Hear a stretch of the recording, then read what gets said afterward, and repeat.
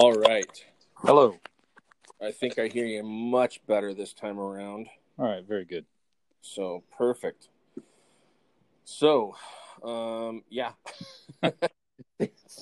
Thank you for your patience and all this. I am scatterbrained as to why this isn't working. But anyways. It's technology. It's designed to confound. Yeah. It's supposed to look like it's convenient. But, yes. But the lizard people designed this to confound all of us. It's just completely masked. So, I am here with my guest, Mr. Jeff Elbel, and I am so excited to have him on here. I actually just discovered him. He's mutual friends with a lot of friends that I'm with on Facebook, and the more I discovered, the more I was like, man, I want to get to know this guy. And so we've connected on Facebook quite a few times via Messenger and just via each other's pages. And Jeff, I'm going to actually let you introduce yourself if you don't mind. Sure. My name is Jeff Elbel. I live in the Chicago area. I've been involved with music on the semi-professional level for about 25 years and worked with a number of, you call them cult bands, but bands that mean the world to a small number of people from Southern California primarily, from the 80s and 90s. And I have my own groups. My college band was called Farewell to Juliet. We were a swing and a near miss, made some good music, didn't get signed, but we got to play around the Midwest. And my current band that's been operating for about 20 years is called Ping. And we're just looking for a band called Pong to set up shop with. Sure. And Ping has, what do we have? We have 4 studio albums so far, spread out over those 20 years, and we have a 5th one in the works now, and then one that's been sitting for a long time, waiting for attention. So, the 5th one that should be finished quite soon is called the Three Finger Opera. But people in our community that would know me probably either know me from managing or helping to manage a stage at the Cornerstone Festival, or playing alongside or occasionally with bands like the Choir, the Lost Dogs, the 77s, Daniel Amos, Adam Again, supporting those bands usually. And other people might know me as a writer for the Chicago Sun-Times, where I've written for 15 years. And other than that, my regular outlets are Illinois Entertainer and Big Takeover magazine. Big Takeover stretches back beyond 25 years. And 5 or 6 people might know that I work for NASA, supporting space science research. That's quite the resume. Yeah, there's the introduction. So that's how I put people to sleep at parties. Well, I, in the words of Wayne Campbell, have a large connection of hairnets and name tags. So that's my story as far as jobs. So yeah, I've got all of those too. I did missions for a while, so I got to actually go overseas quite a bit. I worked with a group called Youth with a Mission. Mm-hmm. And I think I've always kind of had a wanderlust. And when I moved out of the house, I actually traveled to, I believe you're in Wheaton. Is that correct? That's correct. Okay. So, yeah. So my first major trip was I flew to Chicago and hung out in Wheaton for a week with a buddy. And then also in Chicago itself with a friend. And so I grew up in Northern California, completely used to what was cold, but not anywhere near the cold east of the Rockies cold. So, yeah, my body got used to temperatures growing up in Southeast Texas, so hot and humid, bayou country temperatures are what I grew up with. And then I spent my young adult life in Southern California, so dry and hot are what I got accustomed to liking, and then moved here for ice and snow.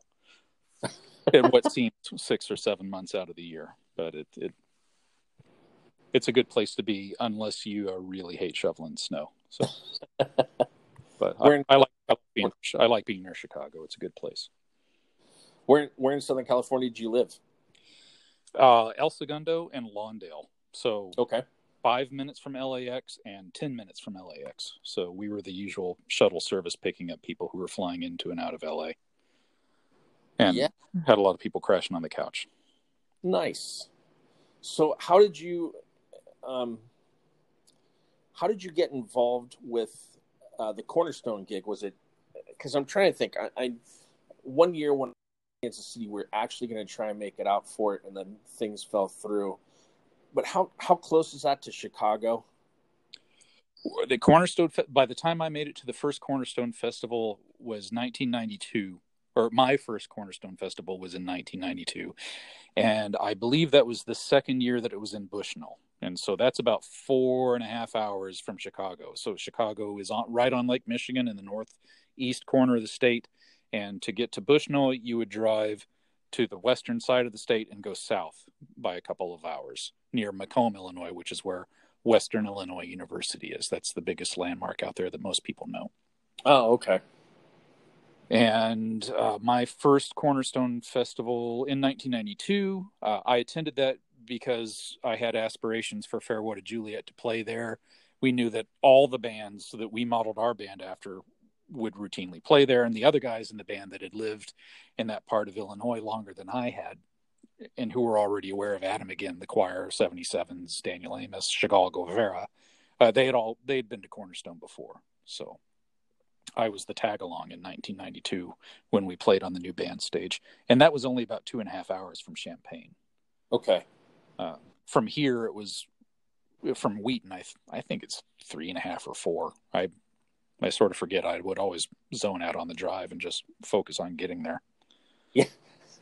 But I made that trip from California 14 times. So, oh my gosh. So once I moved to Wheaton, then it's like, well, getting to Cornerstone is going to be a lot easier. I won't have to rent a car. But that was the great joy of coming to Cornerstone from Los Angeles, was having to fly into Chicago and rent a car.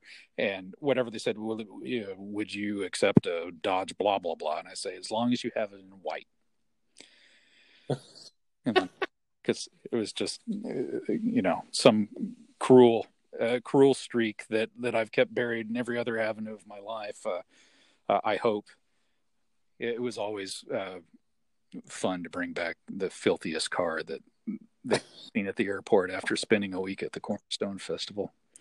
I took great delight in doing that. Because the grounds were not kind to white cars. I've seen the picture, so I can only imagine as to how that ended for those vehicles, to say the least. Yeah, it was like that character Schlepp Rock or Pigpen from Peanuts. The car would just throw dirt and rocks as you drove it into the driveway. So now you've played with Ping quite a few times out there on that stage, though, correct? Yes, many times. Okay.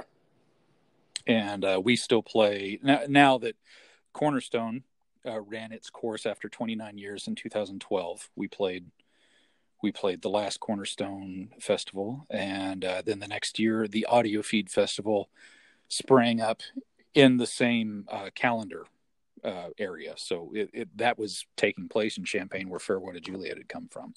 And now it's run, I think, 7 years. I think this was to be the 8th Audio Feed. My count may be off, but it's a subset of the community that populated Cornerstone. So there was a lot familiar and comfortable, and a lot to celebrate about it. So I've appreciated the Audio Feed Festival folks quite a bit since the late great Cornerstone has ceased to be. That is awesome. How did you get involved with the 77s, Lost Dogs DA, and Adam Again then?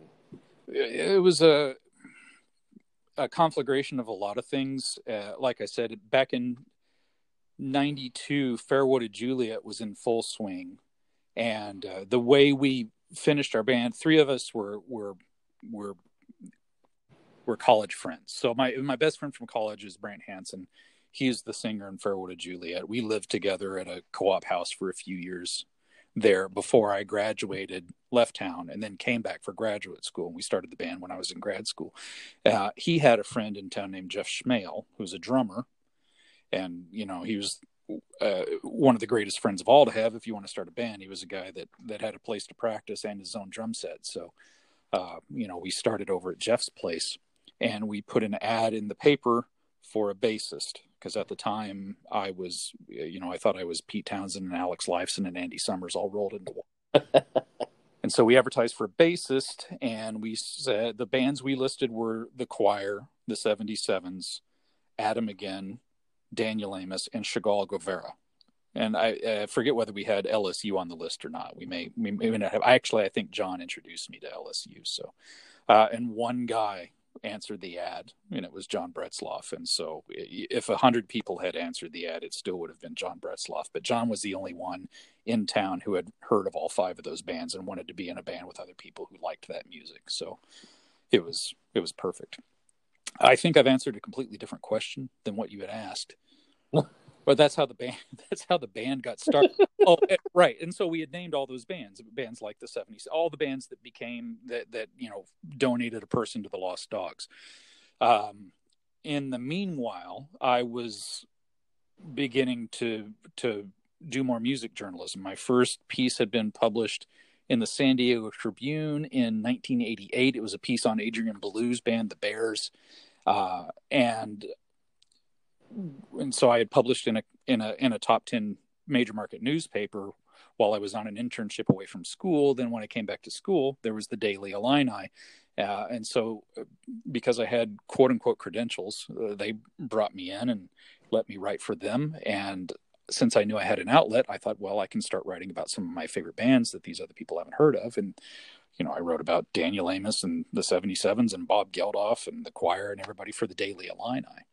And that was fun. So I started getting in touch with those people that way, even before Cornerstone Festival. And so then once Cornerstone Festival started happening, I'm no good at sitting and watching a show. I'd like to help put on the show. So I started helping Glenn Van Alcamata from Jesus People USA manage the gallery stage. And so I kind of became his deputy became that and remained in that role until the festival was done.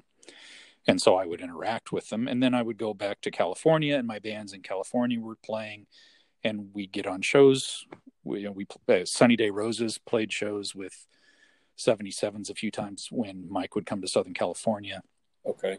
I remember duct taping Elvis Sideburns to Mike Rowe's face at the Whiskey A Go-Go. First times I'd really interacted with him. I thought, this is 15-year-old me thinks this is pretty strange right now.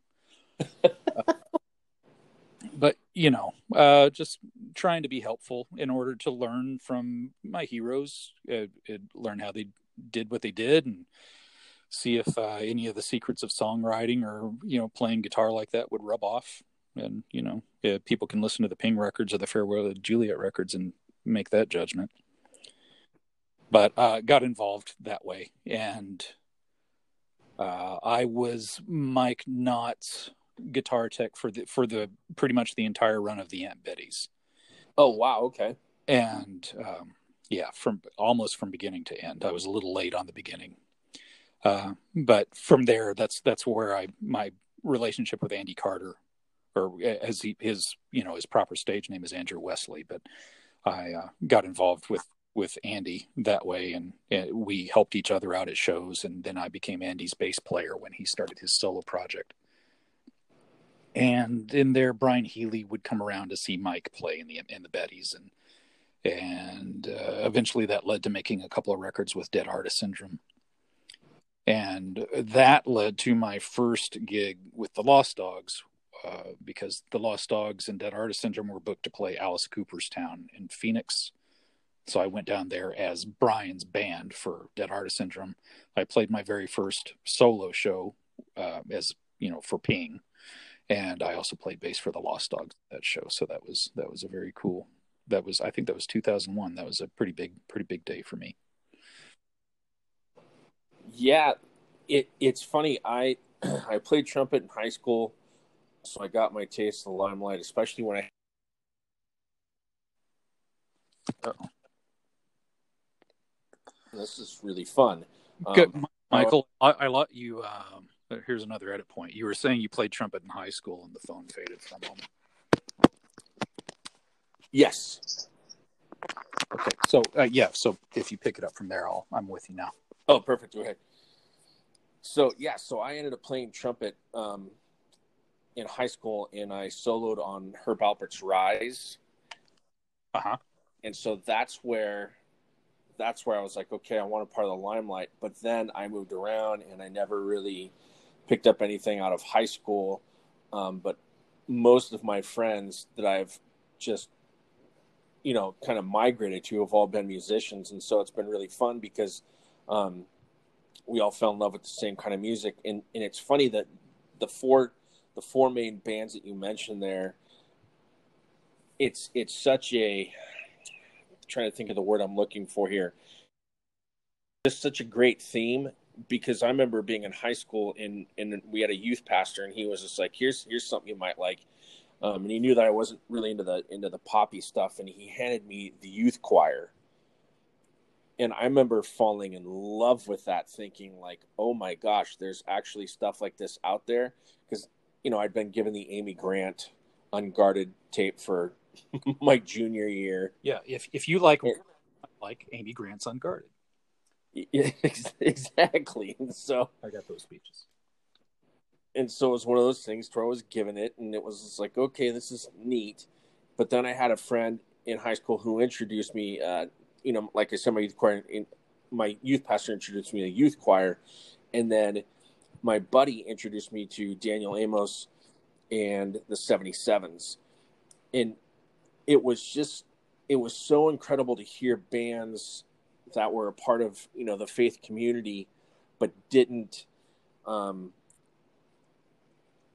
let the music, that's what I'm looking for. Didn't let the music go to waste.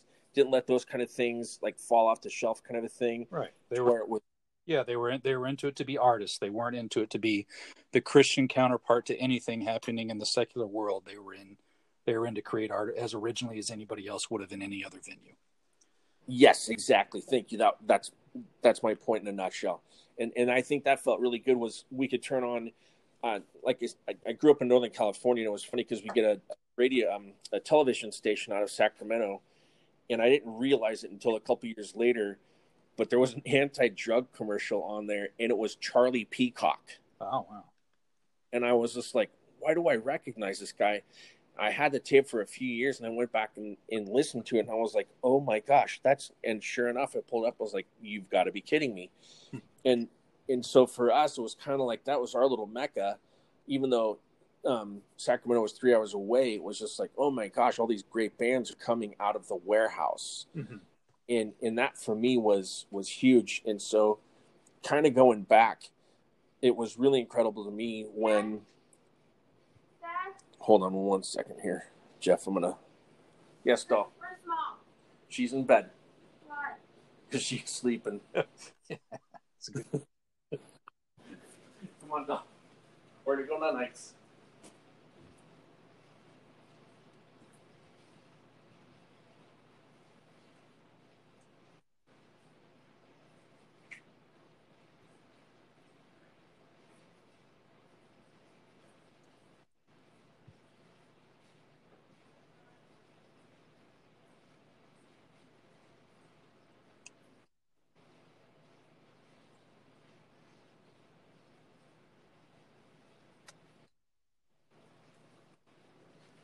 That's going to be some dead air. Yeah, not to worry. The one child I thought was out. Yeah. Oh, perfect. Where's Mom? She's sleeping. Why? Well, you should ask. What time? Yeah, no. I had a friend when I had an internship from University of Illinois to San Diego for 4 semesters spread over 2 years, spring and summer over 2 years. And there was a guy that I met out there that handed me Chase the Kangaroo when I had never heard the choir, and that poor guy never got his tape back. I owe David Cameron, a guy there. Other people all around here probably know a different David Cameron from Chicago, but I owe a David Cameron from San Diego a great debt and a brand new cassette copy of Chase the Kangaroo from 1989. Yeah, that was that was such a great. Well, I mean, it's still a great album. And it's funny because when I moved out of my parents' house, I went and worked at this Christian camp, and it was up outside of Fresno. And so, this guy that's really become like an older brother to me, he was asking me bands that I was listening to, and it was funny because he's that guy that is the I'm not ever going to judge you by anything you've done, but show me your record collection because that's what I'm going to judge you on, kind of a thing. Nice. And so it was funny because he'd asked me one day. He sat down, someone walked up and was like, "Hey man, here's your tape back." And he was just like, he's like, "Go, what are you listening to?" And I was like, "Oh, it's Peter Gabriel. Peter Plays Live." Mm-hmm. And he just looks and he goes, "I knew I liked you. Yeah. This is why we can be friends." And so him and I just forged this friendship. And it turns out that, he was asking me some of the other bands that I was into. And I was like, "Oh man, I really dig the Choir and the 77s." And he said, "That's hilarious." And he said, he says, "I used to run Street Level Agency booking artists." And he said, Tim Chandler's wife was actually my secretary. And he says, I've known Terry and all those guys for years. And it was funny because the very first gig that I'd ever gone to as a kid was Leslie Phillips. If that doesn't date me, I don't know what does. Right. Randy Stonehill. I think it was actually Leslie Phillips and Randy Stonehill, and they played in Paradise, California, of all places. And would that have been for Equator? No, that was just some little one-off in a high school gymnasium on the actually was the night of the '86 Super Bowl, and the Bears won it. Yeah, I was just trying to place it by what Randy's album would have been at the time. Yes. I'm guessing, yeah, that would have probably been Equator, and I think hers was. I think her big one right then was like Powder Room Politics, I believe. Okay. Whatever album that was on. But it was funny because Tim Chandler was actually playing bass for Leslie Phillips' band at that time, and it was just hilarious because Russ was like, "Oh my gosh, I totally remember booking that show and thinking Paradise."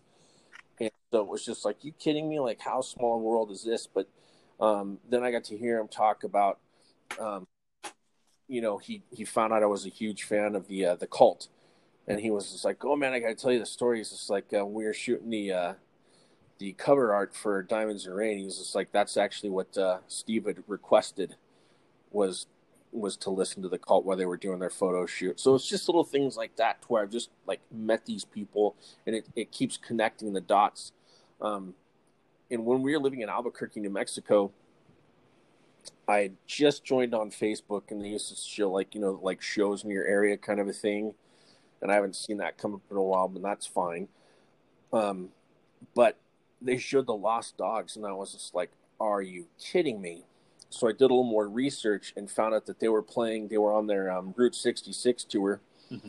and they played at a homeless shelter of all places. And so I thought, that's really, really cool. And we got there super early. I thought it'd be jam-packed for whatever reason. And we went down there, and they were sound checking. We walked in, and I got to meet them all. And I just remember like feeling like telling my 16-year-old self, 16 at the time, when I'd started to listen to these bands in high school, it was just like, "Oh my gosh, like this is just absolutely incredible." And I remember mentioning to Steve and Derry, like, "Hey, I know a really good friend of yours, Russ Payton." They're like, "Oh my gosh." And they couldn't help themselves, just grinning, and they just started talking all about him. And Mike joined in, and Terry, and it was just one of those things for me. It was like super cool to go and see them, but then, they're playing at a homeless shelter of all places. And it was just like, holy crap, like these guys are really, really down to earth, and they're not trying to sell anything to anybody. They're trying to give away their gifts. And that, to me, was just huge. Sure. Yeah. Well, yeah. Real people doing what they have to do, however they have to do it. And that's the way it's always been with them. We're lucky we've been able to see them play in a few big places or a couple of big festivals. But if all they would have ever had would have been places like that, I know they'd be doing it. Mm-hmm. And so, yeah, Fairwood of Juliet did its one and probably only reunion show in 2017. We played at Audio Feed, and the band that we modeled ourselves on more than any other was the choir, and Steve drummed that reunion set for us, and we were making a lot of weird faces at each other throughout the set, realizing who was. But yeah, we closed probably more than half of our shows. If we had an encore, we would almost always encore with "Restore My Soul."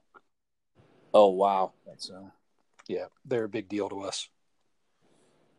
that's really cool. And then you've actually sat in with the choir, correct?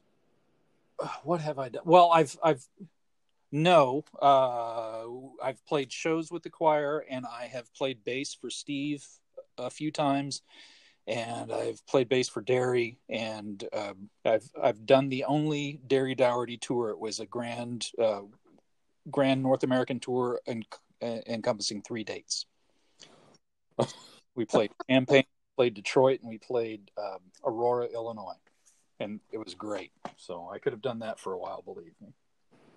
That was for his "The Color of Dreams" record that came out a couple of years ago. Okay.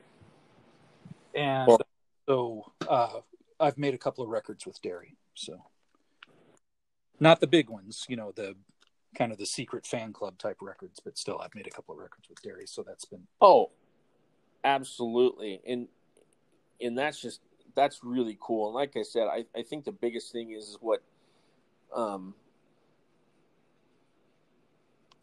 just lost my sorry, I just thought I saw my daughter. I was just like, nope, we're not doing this again. That's really cool though, man. I mean, I love hearing stories like this, and like I said, I think that's kind of reading up on the things that you've done. And then what was really cool to me was, and I think you had said that you were blown away by that too, when everybody in the band appreciates Jeff. Oh yeah, that was unbelievable. Because there you go. From my first experience with the choir was somebody handing me a copy of Chase the Kangaroo when I'd never heard of them, when it was a new record, and then played a show with the choir as Ping in Dixon, Illinois, and opening for the choir. And Steve came out and sang "Everybody in the Band Appreciates Jeff" at that show. And so yeah, I was. You could have knocked me over with a feather, I think is what I said before. It was, yeah, and it's like, I better remember this moment right now. These moments don't come around very often. So that was ludicrous. It's wonderful. The first time I'd ever seen the 77s, I saw them at the Wild Blue in 1991, and we got there and walked in, and they were still setting up and sound checking, and it was funny because their sound guy, I don't know if he thought we were just whomever, but he looked over at me and he said, "Hey, ever run chords before?" Mm-hmm. And I had done them with my friend up at this camp, and I said, "Yeah, a little bit." And he's like, "Perfect." He's like, "I'm going to have you run these up to the monitors for me if you don't mind." So again, I think I'm 22 at the time, but I'm taking these cables up, and I'm at the feet of Mike Rowe. And I'm completely in awe, like, okay, first off, this is the first opportunity I've had to see this band. I mean, I've loved these guys since my junior year in 1985. And I'm like, there's no way that this is happening right now. And they're already making me work. Exactly. That's exactly like those guys. Hilarious. And yeah, but it was just, it's like you said, it's like those moments, like I just sat there like, holy cow, like how did I get here? And it's and some people were like, oh, it's kind of cool. And then I had other people like, well, who's that? And I'm like, oh, never mind. But in my mind, like it was almost like reaching that pinnacle of like, okay, I can die now. I'm good. And then that box checked. Yeah, that's exactly it. And then I was able to check mark a box in '92 of seeing Rush on the Roll the Bones tour with Primus opening for them.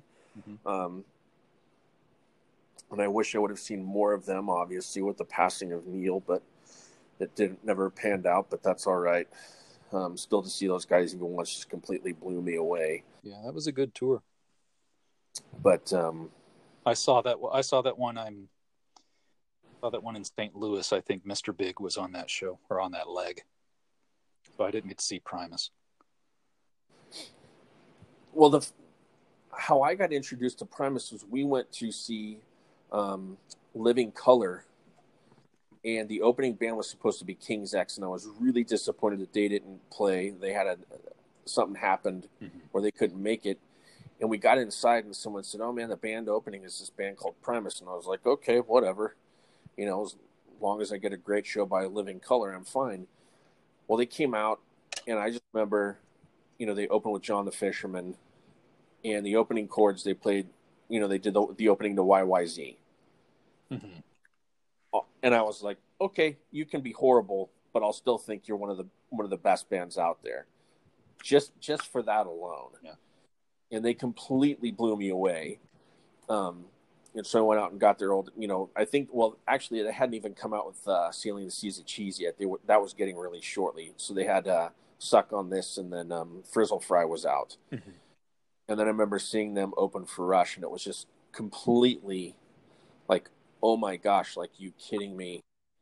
Just to see them on the small stage and then see them on that whole thing, and then to find out, that him and Geddy have just become really good friends over the years, and just that whole thing. And so I hadn't gotten a chance to see Primus until they came and played at Lollapalooza, but I had seen Oysterhead at the Palladium. I went to the Palladium as apparently the only guy in the room there to see Stuart Copeland because he was from the Police. Yes, was either there. The Fish had a huge turnout. But most people were there to see Trey. Yeah, I would say it was probably about 75 to 80% Fish freaks, and about 20% Primus freaks, and about 2 people, me being one of them, there for Stuart Copeland. And they were all fantastic, and that was a great band to see, and lots of improv that still sounded musical and melodic. It made me a true believer in all 3 of those bands. So it was a lot of fun. and it's funny that you mentioned Copeland, because, man, like, and this is where I've said it before, I could literally talk all night long with you about different bands, but Copeland is one of my favorite drummers, though. And I think in certain circles he's certainly getting due credit, but I still think he's incredibly underrated. He's just so fantastic in his work on the hi-hat. I mean, hello, Peter Gabriel hooked him up just to play hi-hat on Red Rain. I mean, right? Yeah, it's hard. It's especially as a consistent a self-promoter as Stewart is. It's hard to think of him as underrated, but I know what you mean. I mean, he was in the biggest pop and rock band in the world when they quit. So a lot of people, I don't think people kept talking about him as much as they might have kept talking about other drummers since the Police had retired. But he certainly did really well for himself as a composer, and he didn't sit back and do nothing and cash royalty checks on Landlord or whatever. No, he's certainly been active, and I remember I really liked Animal Logic. Yeah, I would have loved to have seen that band play too, with him and Stanley Clarke, and I'm trying to think of who else was in there. But as soon as I heard his name and I heard Stanley Clarke's name, I was like, oh, okay, they could sing the alphabet, and I'm going to still go out and buy that. I did. I listened to, what was the singer's name? Deborah? Yes, I'm trying to think of her last name, but yeah, she was. I'm drawing a blank too. But I listened to that first record a lot, and then I didn't follow a lot afterward. But I did listen to that first Animal Logic record quite a bit. Yeah, they were phenomenal. So, who would you say, if you had to, who were? I mean, and I don't think we got the Geddy Lee part, so I definitely want to discuss that again. Okay. On the interviews that you've done, who would you say they're probably your top 5, if you had to? I can give you the top 3 pretty easily, and Geddy Lee is number 1. He moved into number 1 with that interview for his Big Beautiful Book of Bass last year. That was just the most fun I'd ever had talking to one of my heroes. Before that, it would have been David Gilmour. And so Geddy edged out David Gilmour. And beyond that, it would be Bob Geldof. big musical hero of mine. Of course, most people know him as Saint Bob from Yeah. Live Aid, but I was a big Boomtown Rats freak and loved all his solo records. Those would be my top three, and it'd probably be worth opening it up. I've been able to talk to Daniel Lanois a few times, and he's a tremendous favorite of mine as well. So, Geldof and Lanois are both people that are well known among music obsessives like ourselves. Yes. Probably like people who would be listening to your podcast. But to the general public, that's, Bob Who and Daniel Who. They would know Geddy Lee, and they would know the David Gilmour. But in recent memory, probably my other favorite would have been Joe Jackson, because I had heard so much about how he would be really mercurial and difficult and wouldn't respond well to questions and all that. And I showed up so overprepared and so interested to that review. Even though he tried to make it not happen 3 different times, when it finally happened, it went so well.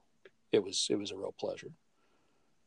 So being able to having the platform of the Chicago Sun-Times to allow me to speak to some of my favorite musicians like that has been a really great gift. I've enjoyed that a lot. The last major one I did was just before the shutdown. I got to spend 30 minutes talking to Mike Campbell from the Tom Petty and the Heartbreakers band.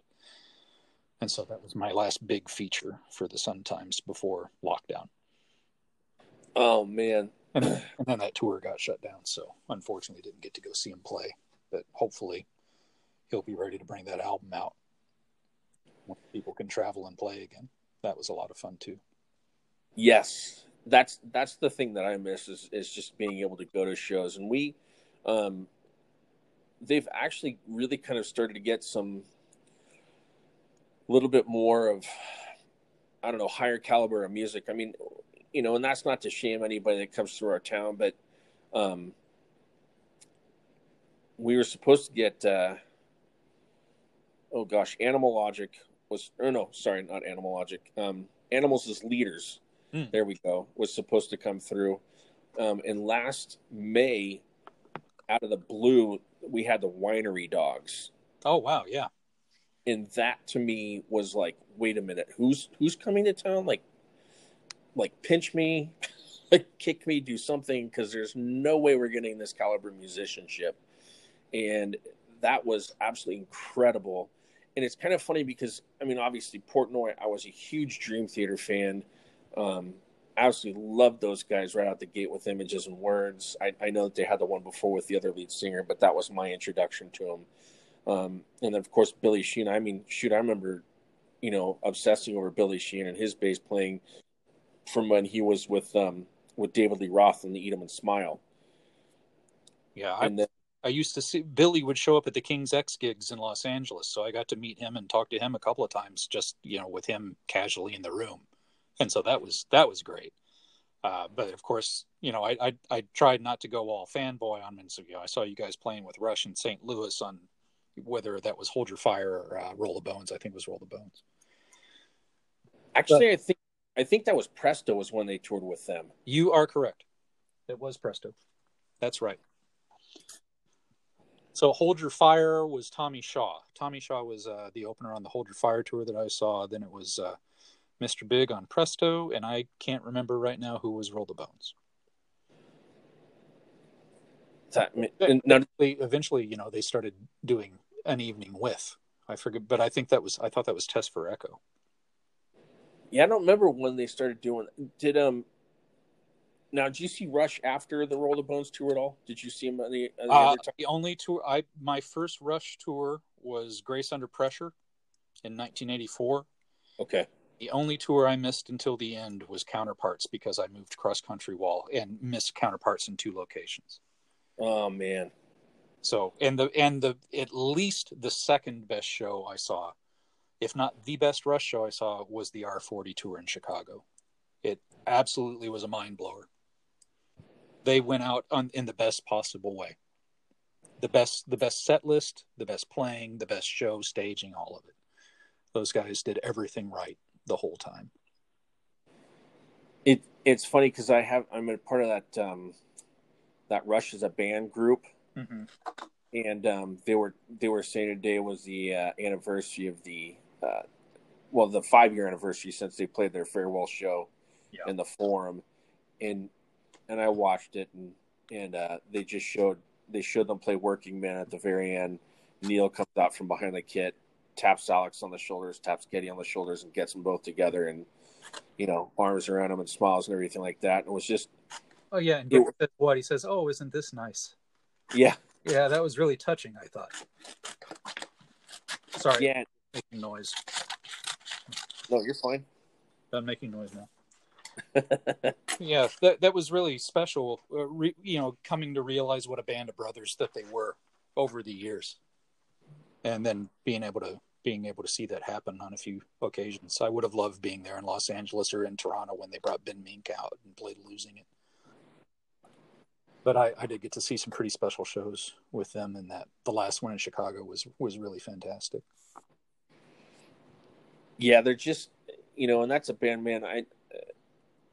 I think I did mention it on my first podcast, but I just remember my brother coming home with Hemispheres, looking at that album cover, thinking, "What in the world is this?" And then hearing the Trees, and it's funny because it stuck with me. My brother moved away, and I for whatever reason kind of forgotten the name of the band, and then 7th grade, Moving Pictures drops, and I remember a friend of mine from high school, his name is Jeff as well. We're at the arcade, and we both spied Tom Sawyer, and so we put it on, and he was just like, "Oh man, you like this song?" And I was like, "Man, I love Rush," and he was just like, "Oh man, my older brother has all their records," and that was 7th grade, and we just forged a friendship. I mean, we talk still pretty, not as often as we'd like to, but we still talk quite a bit. We went through junior high and high school together, and it's just one of those things to where, and again, the Choir, the 77s, Daniel Amos, Adam, again, all those bands, I've just randomly met people and just found ourselves having these great relationships just due to that music alone. Mm-hmm. And it's the same thing for me with Rush. I mean, Rush was one of those bands that, there's people that like, "Oh, I think they're okay. I think I had Moving Pictures." And I'm like, "Oh, just walk away, please." Yeah, that's the thing. You don't see too many casual Rush fans, though. Yeah. Oh, yeah, that Permanent Waves, the radio song or whatever that is. There aren't too many people like that. You either think they're great or it's like, oh, I can't stand that guy's voice or whatever. Yeah. So I was never afflicted by that. I came into them at the right time. Weirdly, I think the first song of any with any Rush connection I heard was Battle Scar. I had a friend in high school, a guy that moved into high school when I was a sophomore. He moved into town. It was a Rush freak. I didn't know anybody else there that liked Rush at all. But he said, "Here, you got a place. I just got this record, and it's got the guys from Rush on it." It's like, I don't know what they are. But he played the Max Webster record, Universal Juveniles, because it had the song that they did together, Battle Scar.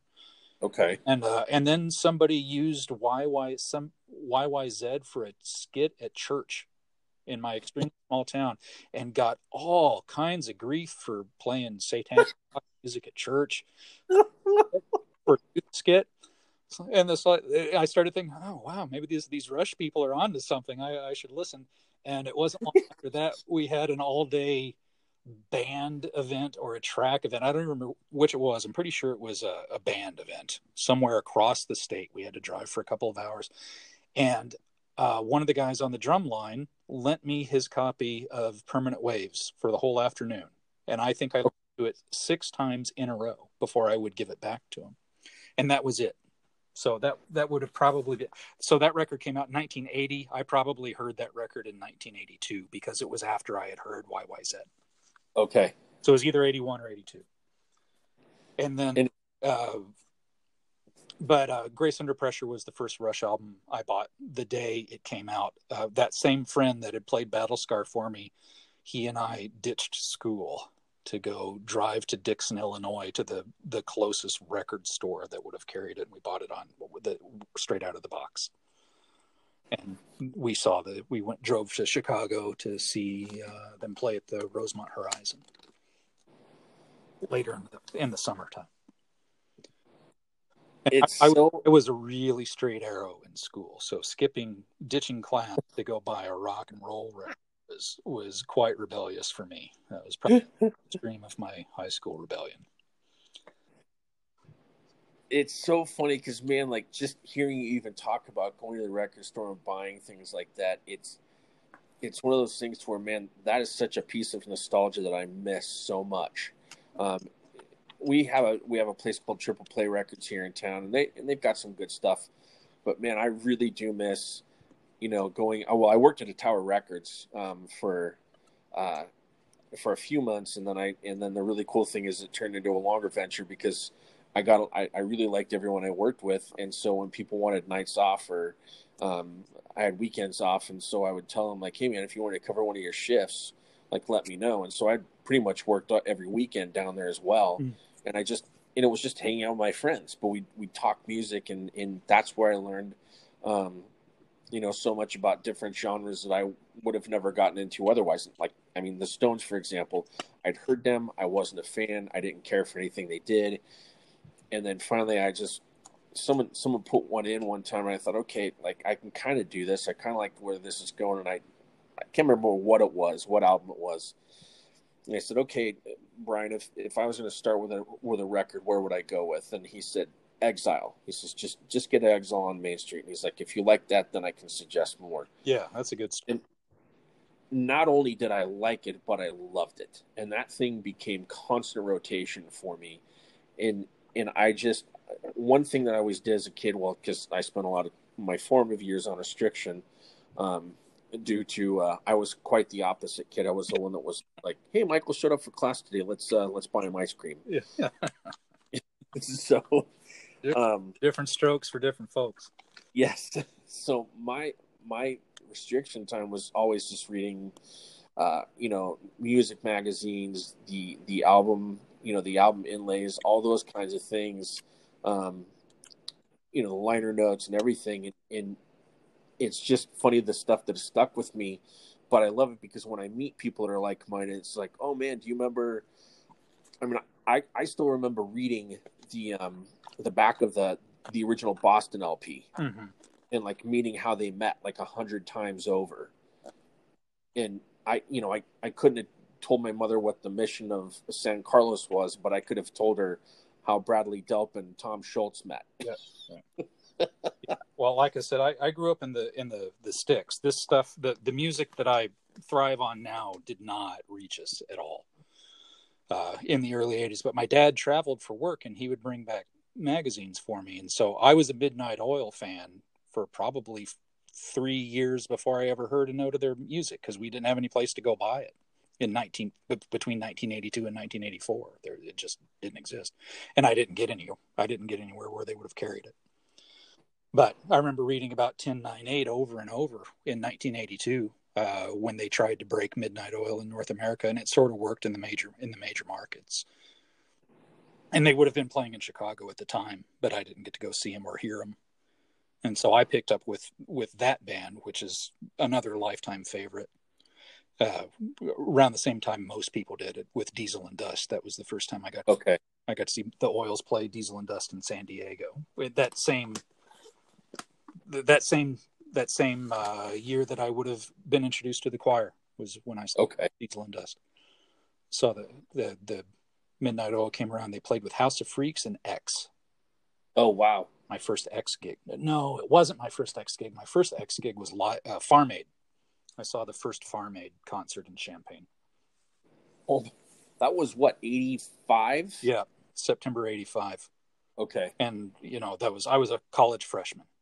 So and more interested in music, rock and roll music than anything else. So I was quite in my element there. So I got to see I was already way into the Blasters and Lone Justice, and they both played on that bill. Tom Petty played on the bill. Got to see Dylan for the first time there. Oh man. So yeah, 85. Yeah, I had a couple of a few landmarks in my life that I would have considered sort of the musical awakening, that would have either made me into the music fan or the songwriter or the whatever. And it would have been when I was 10 and turning 11, first getting Fix fixated on radio. And I remember when the Talking Heads first single came out, when the first Dire Straits single came out, when the first Police single came out, those, and Queen and ELO were on the radio. So that was a big threshold. And then Live Aid in '85. So between The Unforgettable Fire coming out and Live Aid, everything just kind of blew into Technicolor for me. Mm-hmm. I didn't have big brothers or big sisters, so I had nobody's musical taste to steal, and I grew up in the middle of nowhere, so I didn't have anybody's musical taste to steal. I had to find them by those big watershed events like that. It's funny to hear you say that, because when we lived in the Bay Area, we had everything kind of right there, and then we moved up to the mountains in Northern California, and my high school class was like 60 people. Yeah. And it was kind of the same thing. And I remember we took a drive over to Reno for something. And so, my dad took me a couple malls and we were doing whatever. And I remember picking up, and it was the same thing. I'd read about U2 enough to go, okay, I think I like these guys, even though I haven't heard a note. And so I picked up Under a Blood Red Sky, and I just was like, okay, I just want to see what this is about. And I remember listening to it, and it was just like, it never left my tape deck at all. And I just thought, I don't know who this is, but I'm absolutely in love with them now. Just from that article. And then it was shortly after that, The Unforgettable Fire was released. And it was funny because I remember I would find like small pockets of friends, like when I say friends, like maybe one or two people that were like, oh, you like U2 too? And I was just like, yeah, man, like I really love this stuff. And they kind of started to blow up. And then obviously the Joshua Tree hit, and, everyone thank you to MTV. I was like, oh man, I'm a huge U2 fan. Okay, name anything before the Joshua Tree. The first thing by U2 that I heard was WYFE out of Rockford, Illinois, put New Year's Day in rotation. And I remember the first time I heard it, it's like, wow, is this a new Blue Oyster Cult song? So that was, because they didn't announce the band. And it's like, that's a pretty cool song, but it seemed pretty dark and sinister, but it still had some of those, I caught the lyrical references. Didn't know anything about the troubles in Ireland at the time, but so it was educational. And then I remember that probably would have been the same year that one of the kids that graduated and left town, moved away to the big city, came back during the school year and was borrowing the gym. I was on the track team. I ran cross track, so we had to work out. And this kid that had moved away to Chicago came back and put in Chronic Town by REM. And I asked him if it was a new Tom Petty song. And oh man, he gave me the whole, hayseed, you don't know anything routine. But that was how I was introduced to REM. and then I went out and, I was traveling somewhere with my dad and went in to look, and it was right when Reckoning was coming out. So Reckoning was my first REM. Got that on cassette. It's funny because I was kind of a fan of REM, like the little bit that I had heard, and then I remember buying Green when it came out, and my friend had it's not Fables of the Reconstruction. Yeah, well, that's the third album. What was the one that was Document? That's the one I'm thinking of. Yeah, great. My friend had Document, and so I listened to that a little bit, and I was like, oh, okay, this is kind of cool. And then I bought Green, and then I met a friend that summer who was a diehard REM fan, and he had all the singles, he had everything, the B-sides, the works. And so because of my buddy Mike Jensen, that for me was just like, okay, I'm really going to check these guys out now. And I remember him buying the VHS of the Green tour there, and I think it was like in South Carolina or North Carolina or wherever. And I just remember watching that thing, just being mesmerized. And again, I think for me that was kind of like the cool thing is I feel like '89 was a huge year for me as far as discovering bands. 90, 91, the same thing. That's when I got into really like Public Enemy, started listening to Who else? Soundgarden at that time. A lot of those bands. But yeah, I mean, it's just funny because I have the same kind of thing where you just have those markers. And for us, it was, I mean, for us, the big thing was, especially for our town, was when we got cable and we got MTV. Yeah. I know Headbangers Ball was the big deal, but for me, it was 120 minutes. Because, that's where they played the Camper Van Beethoven. That's where they played REM.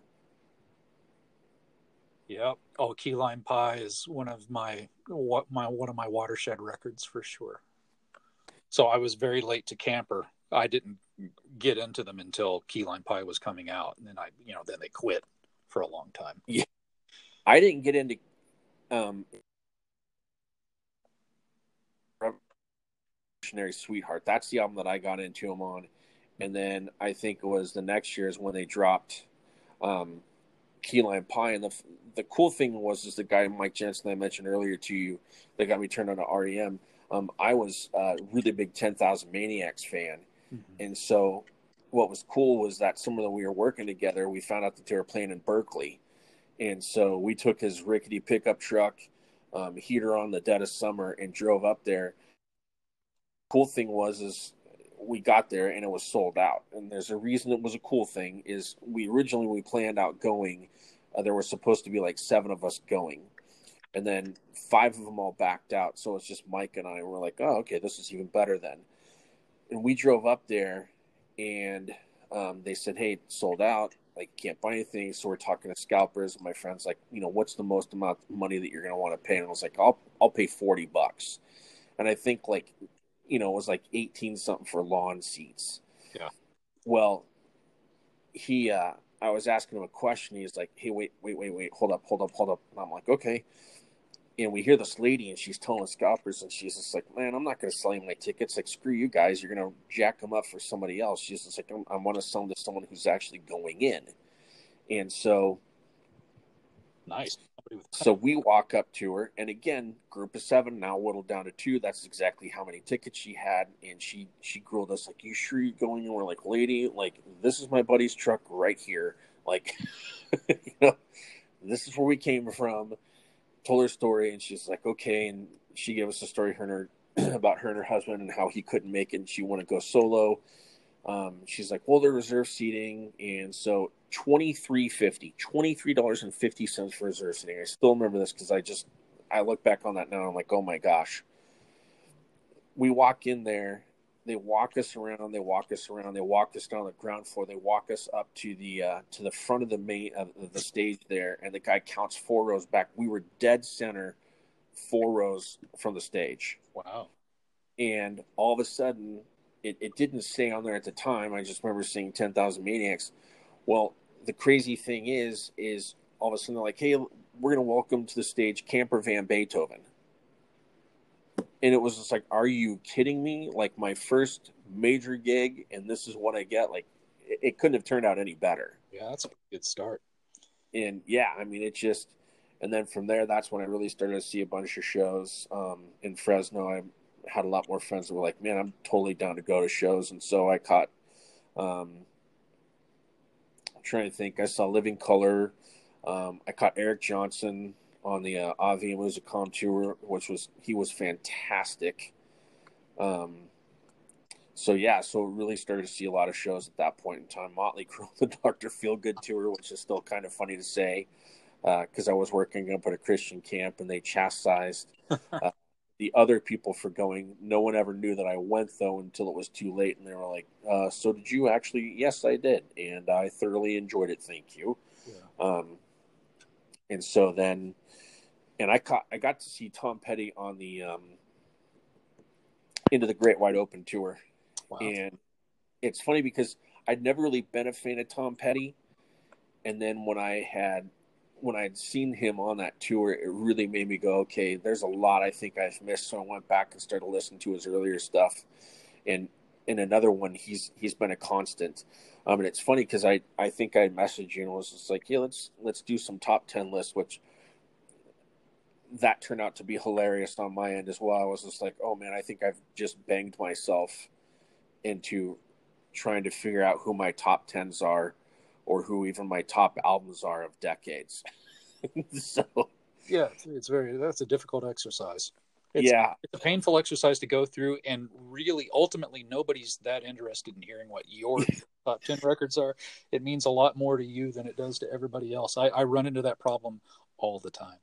Yes, so, and that's hilarious that you say that, but I was thinking though that is one of my albums from the '90s that it's a definite go-to though was Wildflowers. For Pete's sake, yeah, it has to be. I mean, holy cow!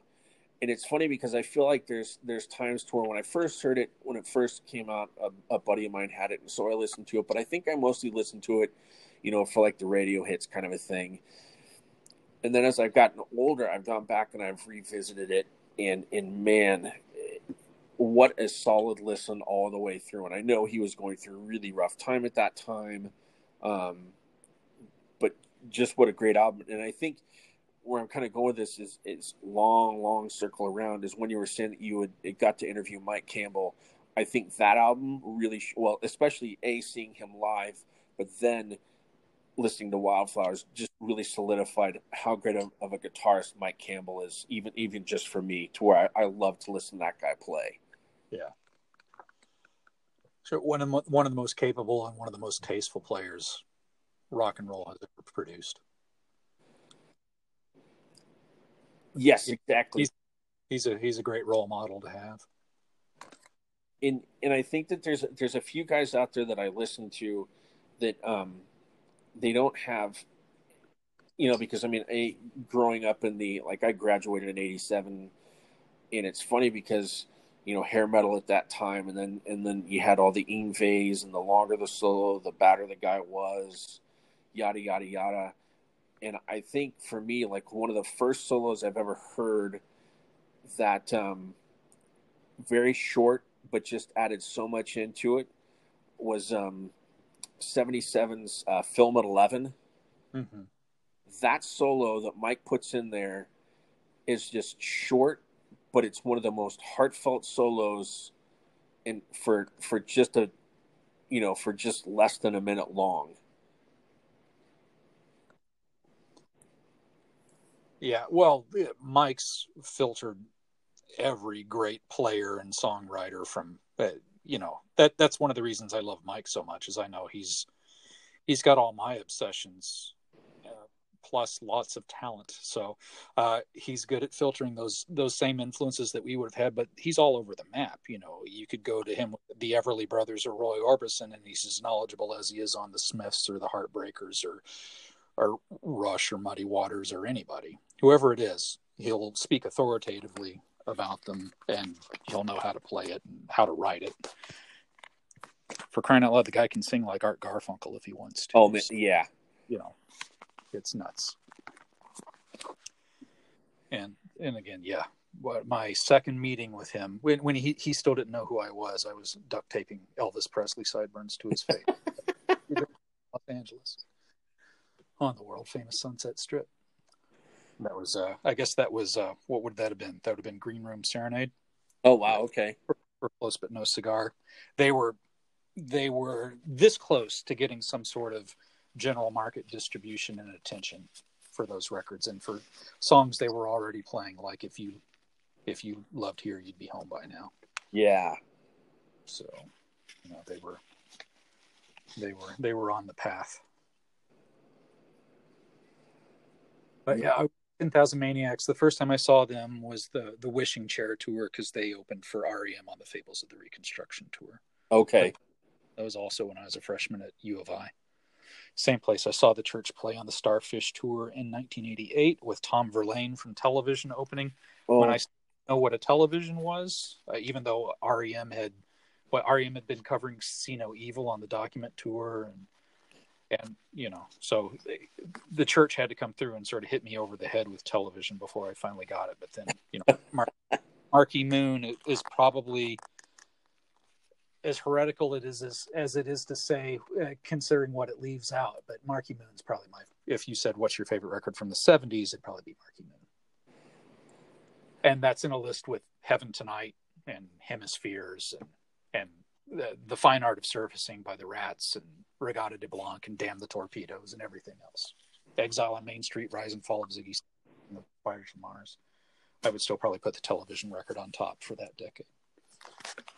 I think mine from the 70s was the Boston debut.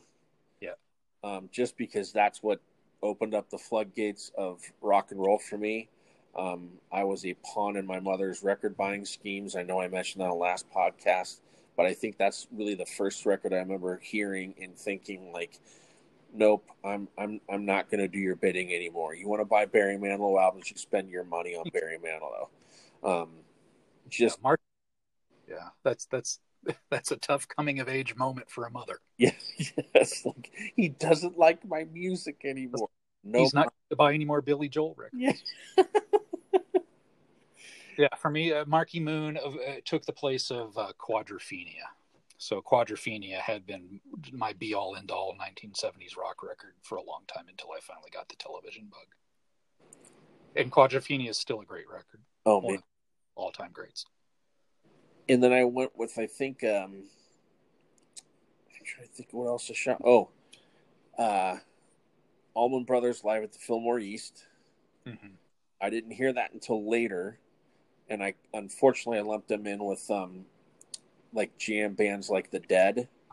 Yeah. And I'm from Northern California. I'm supposed to love The Dead. I don't. Not my cup of tea. It's fine. I know that there's some beloved people that I absolutely admire that think they're the greatest thing since sliced bread. I am not that guy. But you know, there were a ton of bands, and I think for me that's one of those unfortunate bands that I lumped in was like, oh, the Allman Brothers, great. And all I had to hear was In Memory of Elizabeth Reed to realize, like, okay, I'll shut up and listen to this thing. And for me, that was just such a fantastic album. But I had to figure out that the Allman Brothers really had nothing to do with Lynyrd Skynyrd. Once I got that settled, I was all in for the Allman Brothers. And then the other band that you mentioned that I did not get into until I had heard Stop Making Sense, and I know that they released some fantastic stuff in '77, but that's the Talking Heads, though. When I had heard Stop Making Sense, I heard it the same summer that oh gosh, I can't think of the name of it now. Little Creatures came out. Mm-hmm. And so for me, I was just like, I don't know what this is.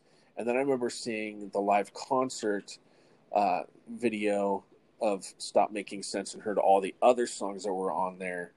And I was like, okay, these guys are fantastic. And then going back and discovering the stuff in the 70s, Talking Heads, man, they're such a great band.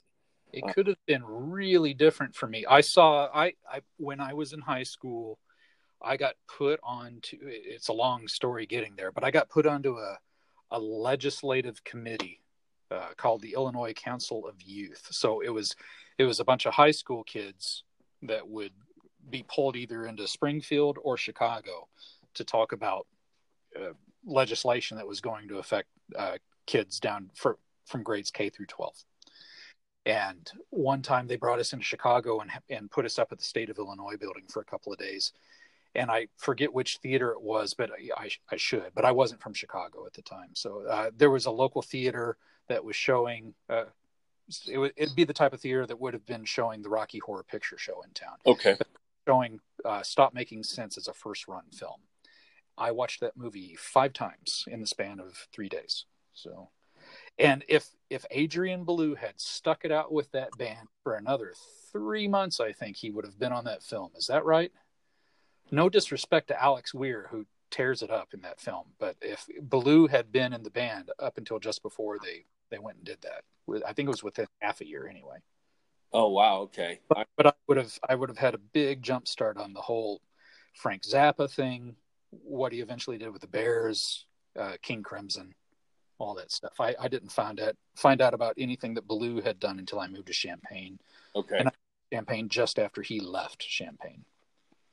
So they had rehearsed and recorded the King Crimson records there, and he had started the Bears, and then they relocated to Ohio and Kentucky. But the Remain in Light tour, of course, he was the guitarist on the Remain in Light tour. The biggest film that you can find from there is their 1980 show in Rome, which has a lot of the same stuff in the set list that went into Stop Making Sense, with Ballou still playing. But that's never been released that I know of. It's just you can find I think it was used for broadcast or cable or something like that, but never put into commercial release. Huh. But it's on the internet. You can find it on Facebook. I'm definitely have to watch that then. I'm trying to think if there's... Man, you're such a wealth of knowledge. I mean, this is like so fun just to talk.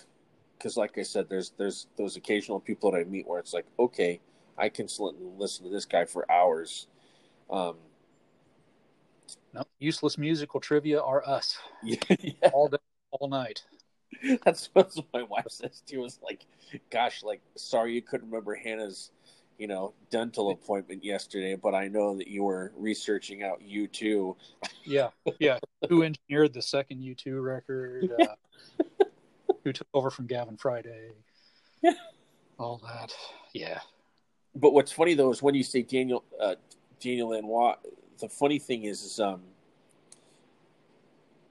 these guys that you're mentioning, I'd known from just from reading up of them doing the Bowie albums, like Eno, and then of course when he did the Joshua Tree, and then one album that I never discovered until later was Emmylou Harris's Wrecking Ball. Oh yeah, oh man, and that's an all-time classic. I got to see that tour. That was a life changer. That tour. I saw that at the Troubadour in Los Angeles. So I don't know if they'd even like left town to go on the tour. Well, Emmy had, because she was from Nashville, but other guys in the band, I believe. So it was Daryl Jones on bass. It was Buddy Miller playing guitar. And it was Brian Blade Jr. on drums, not Brady. Or no, sorry, it was Brady Blade on drums, not Brian. And then Lanois was local at that point, so he came along. And I remember the Innocence Mission opened the show.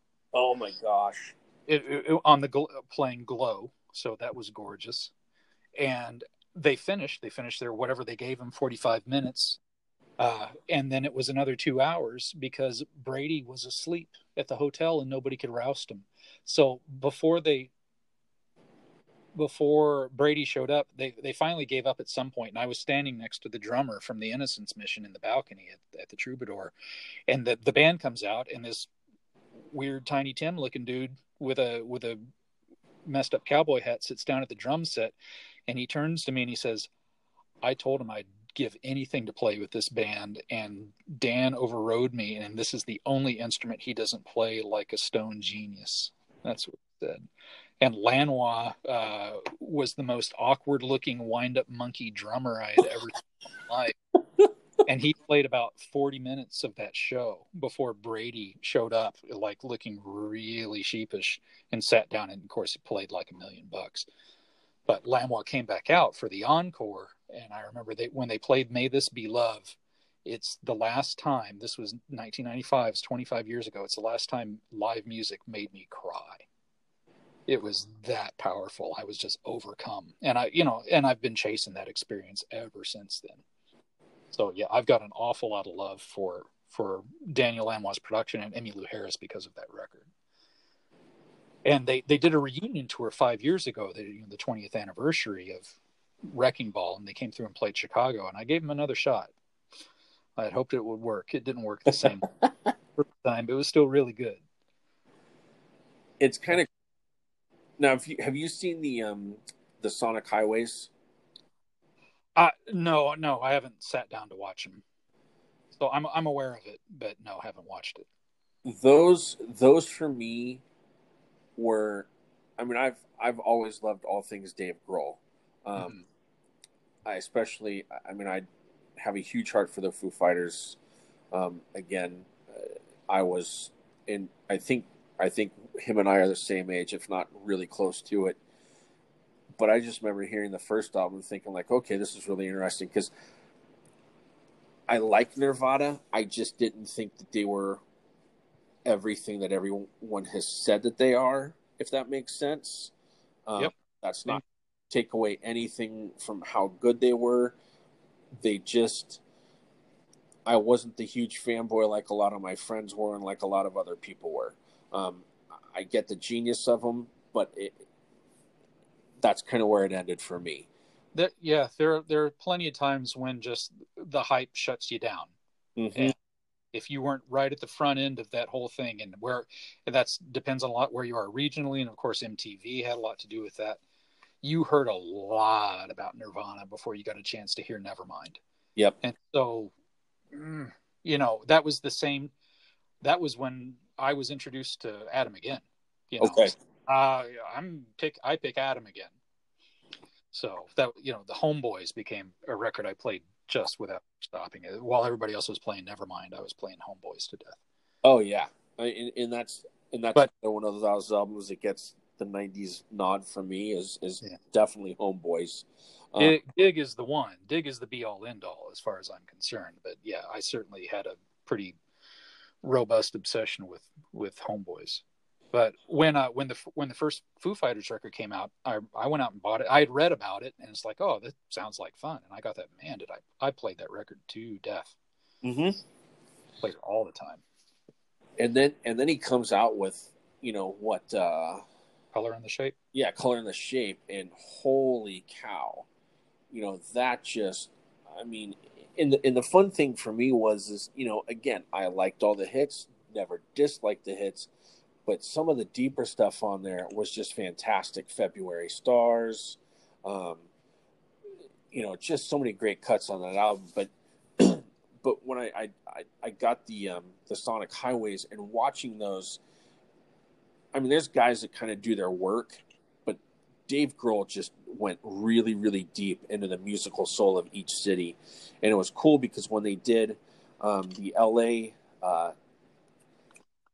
LA episode, they had Joe Walsh come on and play, but they talked about Rancho de la Luna, I think, the out there in the Joshua Tree Desert. Hami, has recorded a bunch of the stuff there, but they kind of gave the backstory, and he actually interviewed Lanois for quite a bit, to where he talked about just recording in there, and it's just really cool how he threw all those bands in there, but he really does his research. And for me, it kind of made me go back and go like, man, I really want to listen to these guys now and find out what they're about. He really threw Rocky Erickson and the 13th Floor Elevators like a lot of love when he did the Austin. And I mean, there's tons of other bands that he could have done, but I thought it was really cool that he talked about them, and he just really reached deep, which I really thought was cool.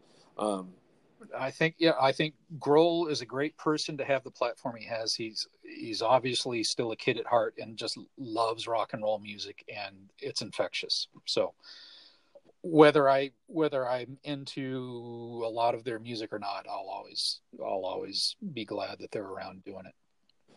Yeah, I haven't been as into the last few Foo Fighters records, but I don't think they're made for me. But at the same time, everybody in that band, I think, is doing it for the right reason. So, I hope they continue forever. Yeah, and I'm the same way. Concrete and Gold, good, but I mean, I really, Sonic Highways was good too, but I really loved. Oh man, I'm drawing a blank. Wasting Light. Wasting Light for me. Holy cow, that album was just so good, all the way through. But yeah, anyways, I just think it was really cool how he did a lot of that, and it really opened up my eyes to a lot of bands that I wouldn't have otherwise really kind of given a nod to or even heard of. I was telling a friend, well, actually, the band Stavesacre? Sure, of course. Well, Dirk Lemonies is the personal assistant to Zach Brown. Oh, wow. Yeah, that's right. I could have pulled that out of a lineup, but I probably wouldn't have remembered it as a data point. Yeah. I remember that. And it was just, and that's another one of those things where he talks about, recording in Zach Brown's studio when they do the Nashville episode and just how they met. And he tells Zach's story. And it's really cool because I think a lot of times, at least for me, you kind of lump people into groups, and you're like, oh, they're whatever genre, and they do this, and oh, blah blah blah. I'll never give them a chance. But I think the cool thing is he talked a lot about the Nashville sound. He talked a lot about the country music because Nate Mendel's a huge, his dad. That's what his dad raised him on, and so it was really cool. Like even to hear Chris Shiflett talk about it and all those kind of guys. But again, it just really kind of brought it back around for like, man, okay, I'm going to have to check these guys out. And then you find out like, okay, yeah, so some of his stuff isn't my cup of tea, but good gravy, the guy can play like nobody's business. Yeah. And I think that's the really cool thing is when you finally delve into music. And I'll be honest, when I saw the, the Winery Dogs, I went for Portnoy and Sheehan, not knowing anything about Kotzen, because I'd read up and it was like, oh, he's been in Poison and who he played in, I think, Motley Crue for a spell or whatever. And it was just like, okay, fine, whatever. He blew me away. His voice and his playing was right up there with Sheehan and Portnoy as far as the caliber of musicianship. Plus, he brings some soul and R&B into what he does that people don't expect. That's what makes. But I interviewed him for the Sun Times as well, and he was really reluctant to talk because I think it was not to me per se, but I think to anybody, because I think everybody came at him as, oh, the guy that was in whatever it was, Quiet Riot or whatever. Yeah. Whatever band it was that he was in for a while, Poison. You just said that. Mm-hmm. And I kind of came to him as a solo act, but I love what he does with the Winery Dogs because he brings more of the soul music influence into the prog rock that Portnoy brings, and the crazy technique that Sheehan brings. So, it was. Oh, what were you say? Sorry. Nothing important. I just said that's a good group. Those guys do well together, especially knowing that they're a band that sets aside time. It's like, okay, we're going to get together this week. We're going to write an album and record it. And then we've got this time slotted for a tour. So it isn't the kids that all grew up together and they spend the 2 years between tours hashing out songs. They wake up and that's what they do. So, and they do it when they get together and they do a good job of it. And their shows are lots of fun. Yeah. And it was one of those things to where, more and more people started to pour into it. And it really was a fun show. And it was hilarious because I had to get up I had to be at work at like 4:45 the next morning, and the show I think ended like close to 11. And I kept thinking like, man, I need to get home. And it was funny because the young kid in me was just like, okay, how long have you wanted to meet Portnoy for? And what would you give to meet Sheehan? And so I remember driving home in my car, and I saw the tour bus sitting out there, and I thought, I'm just going to chance it. Turned it around and stood there and waited. And I actually met this guy that I've become really good friends with. His name was Dio, and he is nothing but a character. He's been involved with all sorts of stage stuff here locally and in LA. And I heard this guy talking, and I was just like, who is this character? And then some friends that I've had for years, came up and we're chatting with him, and he knew them all. And so we sparked a really cool friendship out of that concert. But it was one of those things to where, sure enough, here comes Billy, here comes Mike. We didn't get to meet Kotzen. He already snuck onto the bus beforehand. Oh, yeah.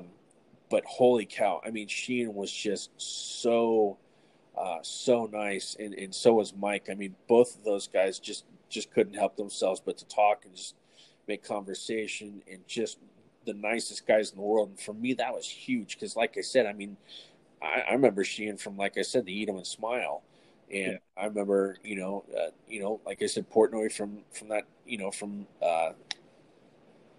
Images and Words, and just like, oh my gosh, like I can't believe this. And so I just remember going to work, and I don't think I stopped smiling for like 2 weeks after that. But just that caliber of musicianship and just being able to go and see a live show. And that's what I miss a lot as well is, Animals as Leaders is supposed to come. I was really looking forward to that. And then, maybe heading over to Denver and seeing some shows there, kind of a thing. But yeah. And, And I wish the one thing I do wish though is every time I see that the choir is playing a show in Nashville and Mike's coming out for it, I'm like, oh, you're killing me. Like, how do I get out there? Yeah, every once in a while you got to get on a plane or something because they don't all come to your town. Nope. I mean, I told you I'm a huge Boomtown Rats fan, but I didn't get into the Boomtown Rats until the year they broke up. So they got back together in 2013, but they won't come to the States because Bob can't draw in the States. He can sell out every festival throughout Europe, but he can't fill a big room in the US anymore. I don't know how he does in Canada, but so they put out a new record for the first time in 36 years this year, and they booked 10 days through the UK. And I said, well, if I ever want to see him, got to do it. So I don't do a lot of traveling like you have, but I know you know a little bit of my story. I said I've got to do it. I flew to Australia in 2017 to see Midnight Oil when they got back together for the first time in 20 years. And so since that went well, I figured I should probably take my chance to go see the Boomtown Rats too. So I bought tickets to go see them in Cambridge and York and London. Oh, wow. And they all, of course, they all got COVID. So, and they rebooked everything for November, but those are going to have to fall off the calendar too. I'm sure of it. I don't know if I'll ever get to see them, but at least I know I made a real attempt. I was going to actually do it. Yeah. But the Kotzen thing was interesting because I think it's the same everywhere. He's the first one on the bus. He keeps to himself. I get the impression that he doesn't like the particular type of attention that he would get from a particular type of fan who knows him from a pocket of his career that he's not trying to promote. Yeah. Yes. But once in a while, I would get to meet people because I wrote a feature on them, and I talked to Kotzen on the phone, and he said, you should come say hello at the show. And so after the show, I said, Richie invited me to say hello. And, I kind of raised eyebrow as in Richie doesn't invite a lot of people to come say hello. So I said, well, I'm here from the Sun-Times and I've got the story to pass along to him. And the guy said, okay, wait here, went onto the bus because, Richie was already on the bus and the other guys were talking to fans. And he said, okay, come on. And I came on the bus and I had to give him the story first and sit there and watch him read the story before he would talk to me. It was really, I knew I was being, he was ready to come get me if he didn't like what he read. Yeah. And he finished and he put it in and goes, okay, that was a good one. Nice to meet you. So he was nice after that. I just think he's really careful. Yeah. And not without reason. And that's what I was just going to say. You can't blame him at that point because, man, there are some people, well, I mean, let's look at, Rolling Stone and Rush. Yeah. I mean, gosh. But, one of the coolest things for me was even not being able to be there was just watching that ovation that Rush got, the Rock and Roll Hall of Fame. I just, as dumb as it sounds, it warmed my heart. Having loved that band for as long as I have, I was like, that's really cool to see. And I know it was the first year that fans could vote, and I know there was right. that. What happened? You open up the fan vote. But fans in. So yeah, that was fun. They did that well too, just like everything else. Yep. And I just the speech. Oh gosh, yes. And it's so funny because I remember buying the documentary as soon as it came out, and I've watched that thing 100 times over, and it's just fun to go back and revisit that stuff. And life has changed, just with our kids, different things like that. So, it's just fun, and really one of the biggest joys I've had is, so our youngest, she has autism, and so for us to get her to the point to where we could even listen to music in the car without it freaking her out, has been quite painstakingly long, especially for me, as much as I love music, And so What's her age? She is 11 years old. Mhm. And so she's still, she's probably around maybe a kindergarten or first grade level of schooling. But she's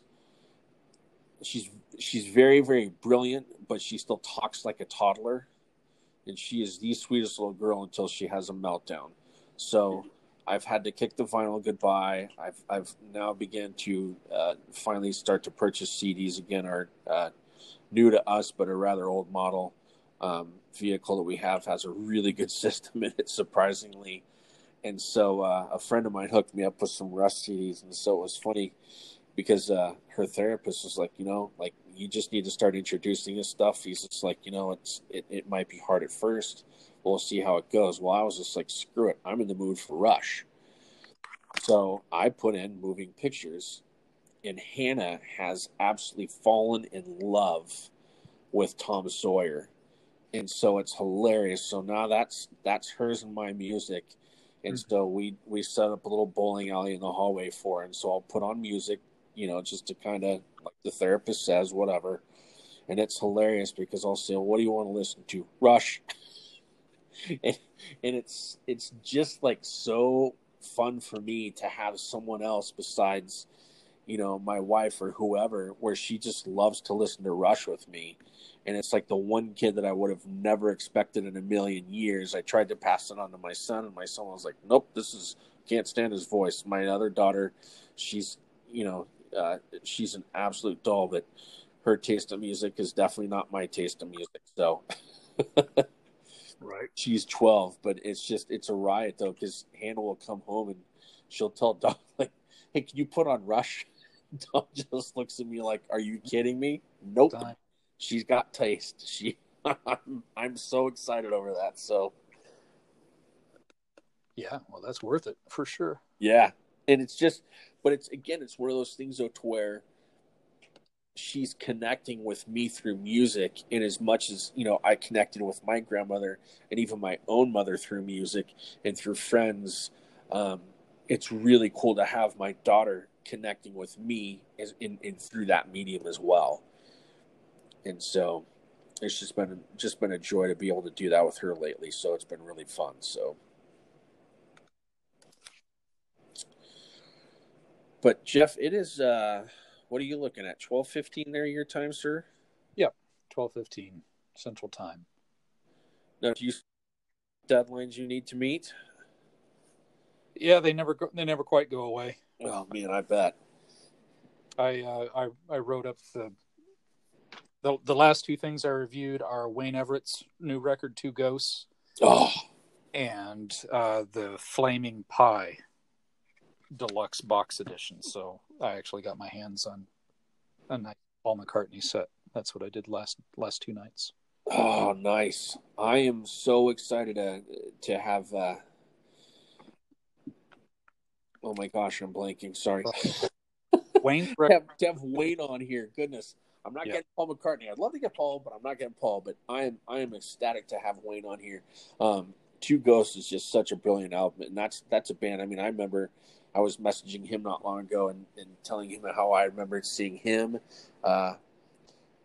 Undercover and Violet Burning at a Youth for Christ shindig in Fresno in fall of '91.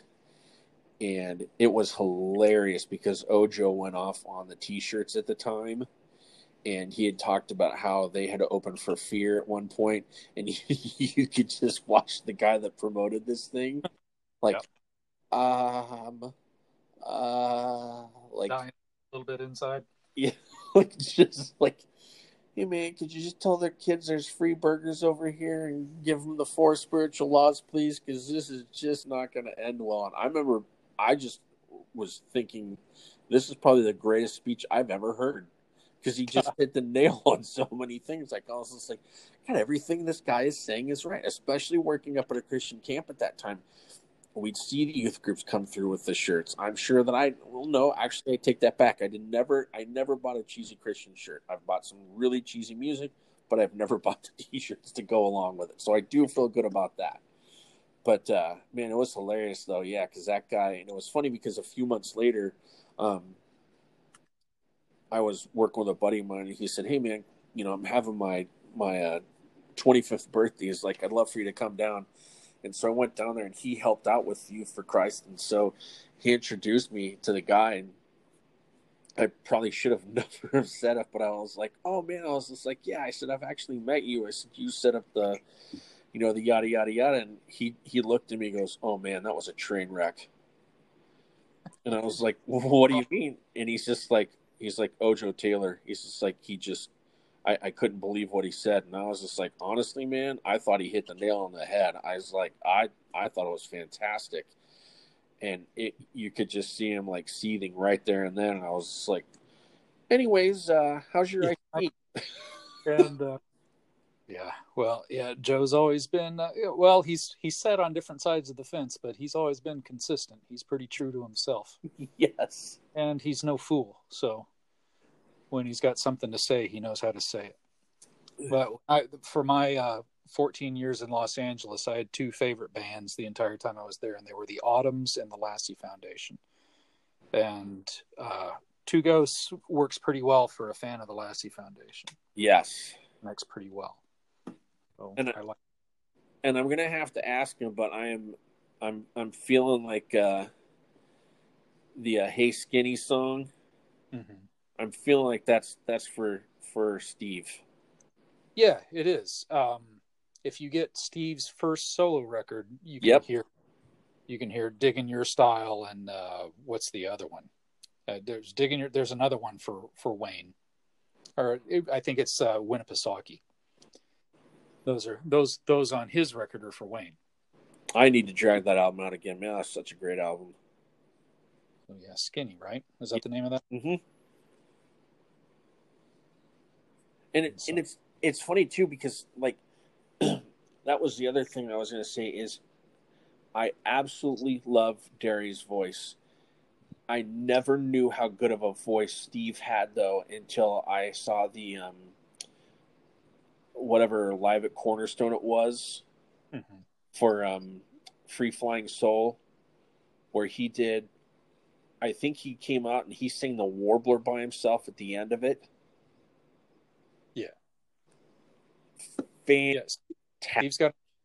He's got an ideal voice for that Neil Young folk type of thing, and it works really well in choir arrangements in contrast to Derry's is so pure and melodic, and Steve's is pretty raw in some ways, and sometimes Derry doesn't seem like he's a human being. He seems like he must be part angel or something like that. That's exactly it. And Steve's voice is really down to earth, and it's good for his lyrics. I appreciate it a lot. That was one of the cool things is when I met him, I just said, man, I just want to say thank you for your lyrics. And I just said, you really write from a deep place. And he's just like, yeah, man. It's like sometimes tragedy will do that to you. And I just remember thinking that because, especially being raised in the church in the, my formative years were in the 80s. And it really was just that. And I'm not dogging it. I'm still a big, still have my faith, still celebrate it. But it was just that, like, everybody's happy, everybody's smiling, everybody's just whatever. And I think that we kind of like, at least in the circles where I was raised in, was just, put on a happy face kind of a thing. And so to hear those kind of lyrics, and to be able to read along to him, I was like, dang, this guy is really, really going deep here. And it's always resonated with me. That's what made him my number one influence as a lyricist or as a songwriter. Because I wanted to write things that were true. I wanted to write things out of experience that actually meant something and that somebody else might connect with, because that's what's happened to me ever since I started listening to choir songs. And if I don't do that, if I try to write strictly a song for the purpose of praise and worship or something like that, then it feels like a homework assignment. I can write a song about anything somebody wants me to write about. But if I want to write a song that's going to mean something to me, it's got to be something that I feel that I've gone through that really stopped me in my tracks. and force me to try to find a way to put it into words, which is what I think Steve has done for 40 years. Yep.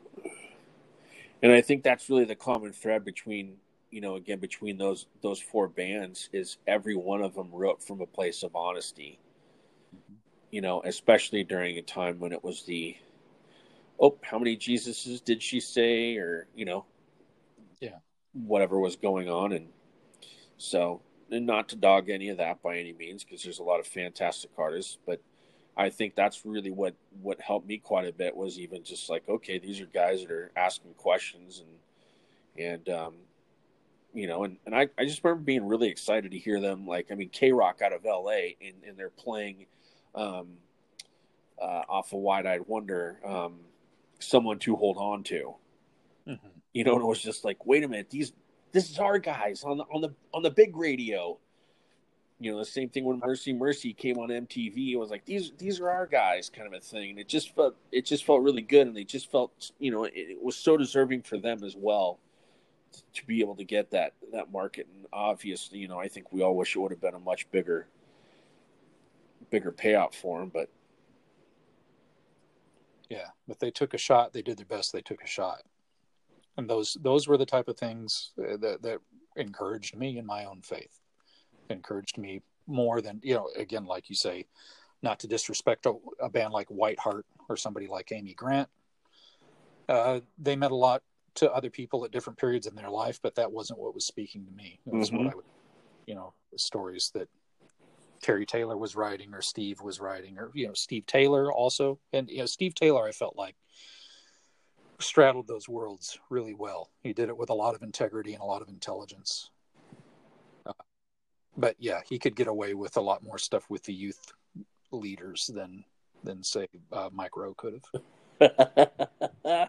It's funny. I had a friend that was a youth pastor, and it was funny because he, I think that was one of the things that he had asked me was just like, he's just like, so are you a fan of the 77s? And I'm like, yeah. And he's just like, I don't know, man. Have you heard that one song? And I forget what it was.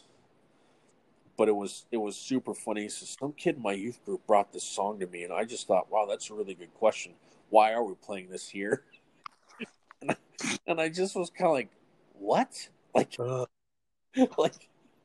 one more nail to drive somebody away as soon as you start shutting that stuff out. Yeah, and I just kind of chuckled, like, okay, man, like have fun dying on that hill. If that's what you choose to go out on, that's kind of lame, but okay.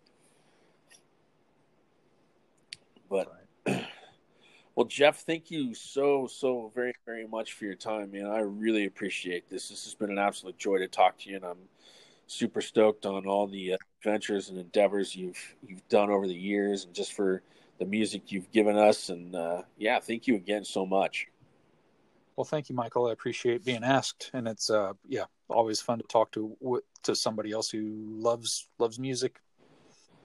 So, easy job. Wonderful. I appreciate that.